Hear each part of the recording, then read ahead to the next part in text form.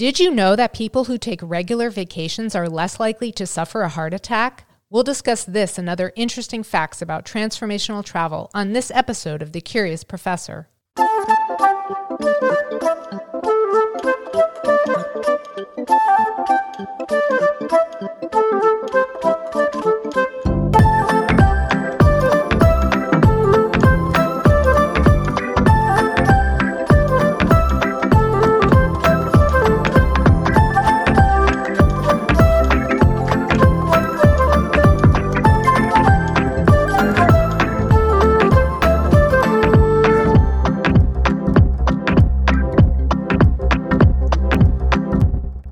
On this episode of The Curious Professor, we'll explore the topic of transformational travel with mindset and transformational coach Dagmar Bryant. But first, a trivia question. What is the flattest place on Earth? I'll have the answer for you at the end of this episode. I'm thrilled to have Dagmar Bryant on my podcast today. Dagmar is a mindset and transformational coach who provides personal coaching and training to women in order to empower them to live their best lives. Dagmar and I are both world travelers and explorers, so when she told me about her passion for transformational travel, my curiosity was immediately piqued. I hope this interview with Dagmar will spark your curiosity too.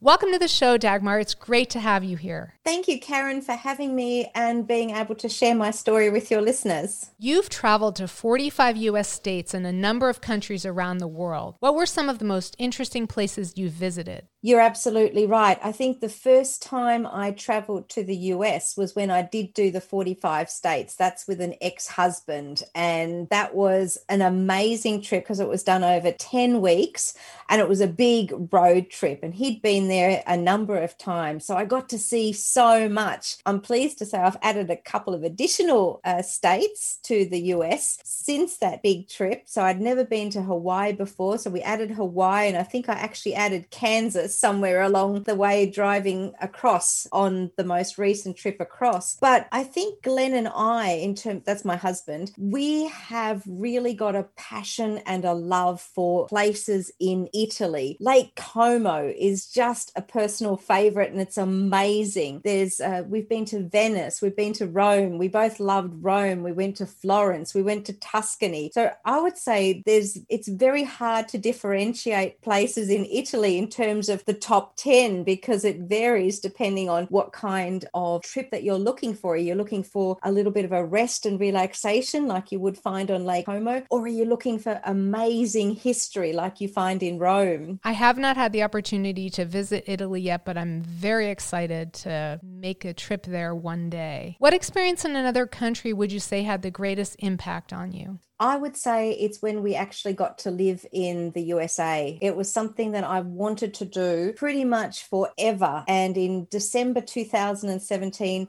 Glenn and I moved to California, and we actually purchased a property and we lived in a little place called La Habra. So some of your listeners may know that. And it's in Orange County. And that was such an amazing spiritual thing for me. I enjoyed it so much because I felt at peace and at home in some way. And it wasn't La Habra, but it was just being in California and getting to do the things I really wanted to do. That was amazing. And I think that had the biggest impact. The trip obviously didn't work out because otherwise I'd still be living there. But it's one of those things where you have to experience it. It's just something that I wanted to do for as long as I could remember. And if I wouldn't have done it, I think I would have always regretted it. Mark Twain said travel is fatal to prejudice, bigotry, and narrow-mindedness. What are some ways that you feel that travel has broadened your mind? You know, I absolutely would agree with Mark Twain's statement, and travel does broaden the mind. It brings you in touch with different peoples and their culture,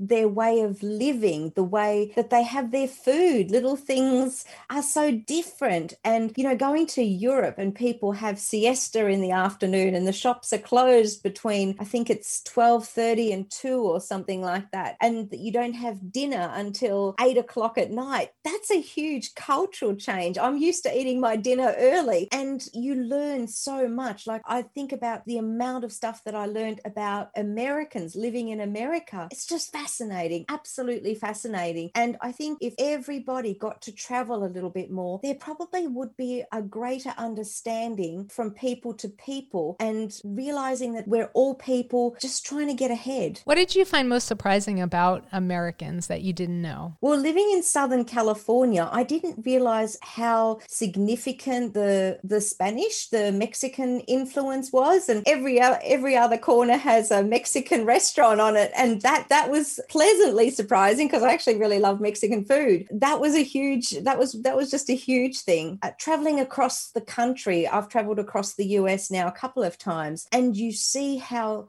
different people are in California to New York City to somewhere in the middle of Nebraska. It's just an eye-opener. One of the disadvantages that we have in the U.S., I don't know if you notice this, but Americans have a tendency to overwork. We don't have a tendency to take a lot of vacations the way that other countries do, which is more beneficial to their mental, emotional, and physical health. The European Society of Cardiologists collected data over a 40-year period. Their study showed that people were 37% more likely to die prematurely if they took less than 3 weeks off per year. There are obvious health benefits to travel. What are some of the other benefits of travel mentally, emotionally, and spiritually? I guess it depends what you're looking for in terms of travel. And again, it's a statement I guess I would agree with in terms of taking travel, vacation days, holidays, whatever you want to call them. Spiritually, if you go to places that have a deep spiritual impact in terms of their culture, take, for example, the pyramids at Egypt. If you go to Stonehenge in the UK,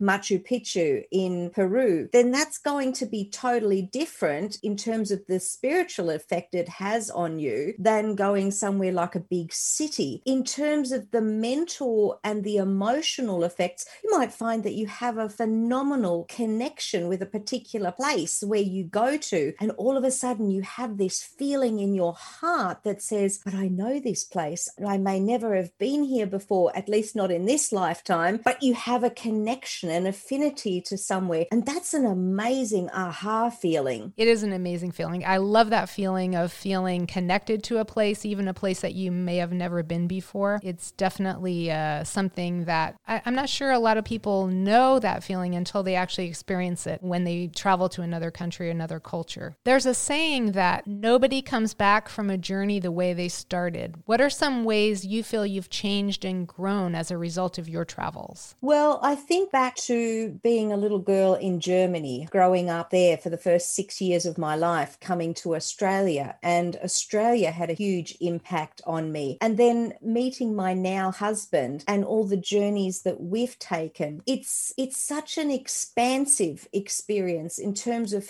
who you are. And especially in my kind of work too, it changes how you look at people, I mean, in a good way, and it broadens your horizons. It broadens your mindset to be able to help people in a more expansive way. And it gives you that greater understanding. I remember that big trip that I was telling you about at the start, the one where we got to see the 45 states on the road trip. I swear I came back to Australia after that trip and I was ready to jump on a plane the next day and go again, because that's the impact it had on me. I'd never been overseas before that big trip, and it was just phenomenal. I just wanted to go again. I didn't want to stay back in Australia. It's like, take me on the next trip. When's the next trip? When are we going again? I feel that way every time I go on a trip and I come back. I'm like, when can I go again? Let's start booking it. So I'm curious to know how this expansiveness that you're talking about has impacted your work as a coach. Do you feel like you've become a better coach, or you approach coaching from a different perspective as a result of your experience as a traveler? Definitely, because of your experiences. And I'm a person who will talk to pretty much anybody. So I want to learn. I want to understand what's going on with somebody. And because of that knowledge, that different understanding of someone's experiences,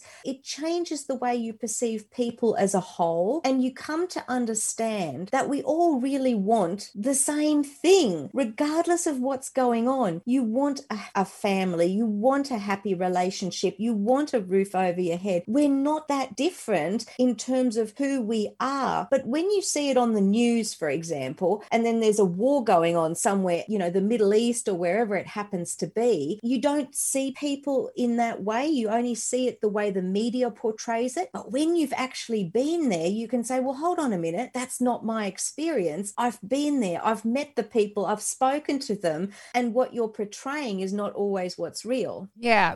So we're human beings and we all have a connection to the human experience that's very similar. But the things that separate us maybe our language and culture and our experiences as part of a society. But as human beings, it seems like we have more in common with each other than we have those external differences. Yes, definitely from what I've seen. Although having said that, having stopped over a couple of times in the Middle East, that's definitely different than what I would call the Western world. I found myself, my husband and I stopped twice over in Dubai for 2 days, and you're not allowed to touch. Like, even though you're husband and wife, you're not allowed to hold hands. And my husband and I naturally hold hands. It's like, oh, stop, can't touch each other, sort of thing. And I found myself also naturally walking behind him. And that's not me, because I consider myself his equal in every way. But there was something almost, you could say, in the air, in the culture, you could feel that it was different. And again, it broadens your mind to other people's experiences. Yeah. And I think if we opened ourselves up to those types of experiences, we might have a world that was more kinder and compassionate, perhaps. Definitely. And don't we really want that for everybody? Actor Danny Kaye once said, "To travel is to take a journey into yourself." In what ways do you understand yourself better as a result of your travel experiences? I guess I would say that I realize that I've visited many places, not just in this lifetime, because I definitely believe we've had many lifetimes. And that's part of the work that I've done in the past with past life regression as well. And when you realize that that's part of your existence, then travel can help you really understand something about who you are and who you may also have been. You also realize that you're part of not just the little place where you are living, you're almost insignificant to this big wide world and all these people in it. It brings us to another question where you've stated that home is more than a town where we live or even the country in which we reside. Home is the world and our planet. We are all interconnected. Do you feel like you've been searching for that sense of connection to a place, to other people, or a place where you fit in or where you belong? Yes, I think that's a fair statement. In fact, I don't even remember saying that to you, but yes, absolutely. I guess it was my parents' choice to move us from Germany to Australia. And in some ways, I have always felt a bit of a foreigner in Australia. It hasn't resonated with me like perhaps other countries in the world have. And from that perspective, yes, it is about finding a place where you do fit in, a place where you do feel at home, in inverted commas, because home isn't just your home. One of the things, when we were leaving California, we drove across the country from LA all the way across to Boston. And it was a very unusual experience because we ended up putting all of our stuff into storage. And then we had only the bare minimum of what we had. We had it in a big Ford Edge, and we stuck that in the back of the car, and we had our cat in there as well. And I remember saying to my husband, everything that is near and dear to me is here, right here. We didn't have a home. We were, traveling across the country and we were doing some house sitting, but everything that's near and dear to me is right here in this car. And the most important things at that moment were my husband, my cat, and the few things that we did have, because everything else was attainable. But what we had in that little car, that was it. And in a way, that's actually a really liberating feeling, realizing that you don't need so much stuff. Do you feel like the pandemic has also brought that lesson to the forefront that perhaps we don't need as much as we thought we did, being so socially isolated and distanced and that type of thing that we're experiencing during the pandemic? I would like to say yes to a lot of the people that I've spoken to. I definitely say no to all those silly people who were hoarding toilet paper. They definitely didn't get that lesson. It's like, you're hoarding toilet paper, what for? Like, for goodness sake, what's wrong with you? But no, I don't think people who were hoarding toilet paper really got that lesson. And there were people who were hoarding hand sanitizer and stuff like that. That's not the mentality of sharing and being kind to others. That's actually really selfish, in my opinion. So a lot of people did get it, but some didn't. Yeah, I would agree with that. I like the quote of yours, if you always play it safe, you don't experience the fullness that is life. Would you tell us about a time that you took a travel risk and it paid off in a big way? I would say the biggest travel risk was coming to the USA and coming to live there. You know, starting a business in a country that you've visited many times, but living somewhere is always different than going there on vacation. And it was a big risk because we had a business visa. That meant that we couldn't get a job, an ordinary job, and there were certain restrictions on that visa. And that's one of the reasons it was make or break, and that was why it was a big risk. Again, I would never ever take it back, because to play it safe would have meant that I would have missed out on an absolutely amazing experience. What do you think is the biggest lesson you learned as a result of that experience? Sometimes you just got to take a calculated risk, and that's where one of my philosophies or mottos comes in. You know, life is about taking action. It's to take action and to get results. You do have to take calculated risks. Playing safe, we can all play safe. We can stay in our home and never leave our home or our city, but look at what you potentially could be missing out on by stepping outside your front door. How do you integrate that into your coaching? When people come to me, often they are plain and simply stuck. They get caught up in life, and a lot of the times the goals, the dreams, the aspirations that they had for their life have gone on the back burner. So when we're looking at their values and where they're at and where they potentially want to be, I do incorporate some of those philosophies into my coaching, because I say to my clients, well, isn't it worth taking a little bit of a risk? You're not doing something that's absolutely outrageous and something that's dangerous, but you are stepping out of your comfort zone, and stepping out of your comfort zone is a great thing. And sometimes in the coaching world, we do have to get over people's limiting beliefs. We have to help them get through their fears. And they're all factors that you have to take in, but they're the things that we work through as you're working with a client. As the pandemic we're starting to see an end of the tunnel here in the pandemic. And I wanted to talk about maybe some upcoming trips that you have in the future. A study by Cornell University states that the anticipation of a trip can increase one's happiness, sometimes even more than the trip itself. What trips are you looking forward to in the future? Well, there's a big question mark over this trip at the moment, because we're currently in the UK. We are still in lockdown. We had at the end of December, it just looked like things were getting better and on the improve. And that was before this other strain hit the UK. So we had booked a trip to Greece. And then my husband found a program on Greece and about the islands and the peoples. And we were watching that. I think there were 6 episodes. I think it was actually on PBS America, which was brilliant. And it just made us really look forward to the trip, and we're going, yes, absolutely, we've made the right decision. This is the next stage of the journey, and we were really looking forward to it. It looks like we do have to put that off now, because international travel is not allowed until after middle of May, and can you believe it, we'd booked it for the week before. But it's something where, yes, absolutely, when you book something, you get really excited. There's the anticipation, and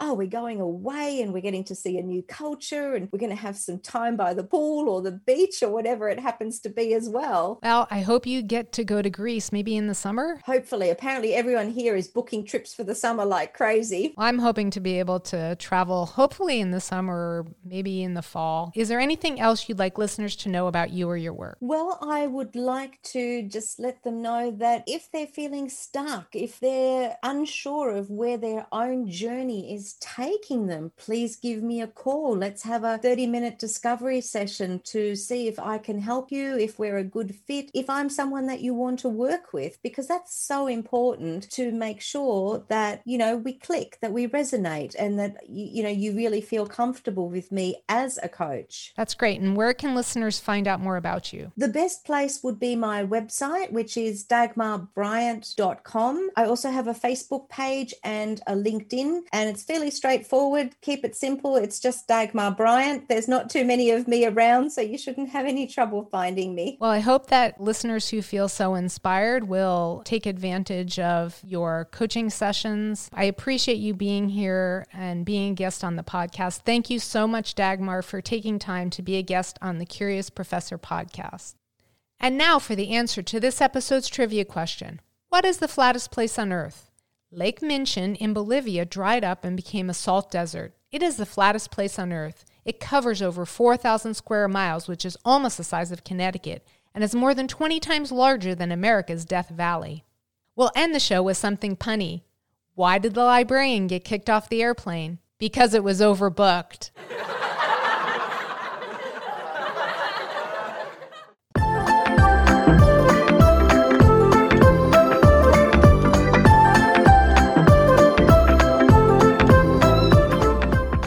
Thank you for joining me for this episode of the Curious Professor podcast.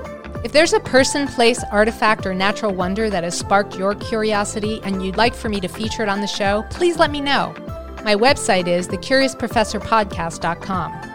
If you enjoyed the show, be sure to subscribe to the Curious Professor podcast wherever you listen to podcasts. And if you'd like to become part of my community of curiosity seekers, be sure to visit my website, thecuriousprofessorpodcast.com, and join Dr. B's Hive. Until next time, always be learning and be curious with Dr. B.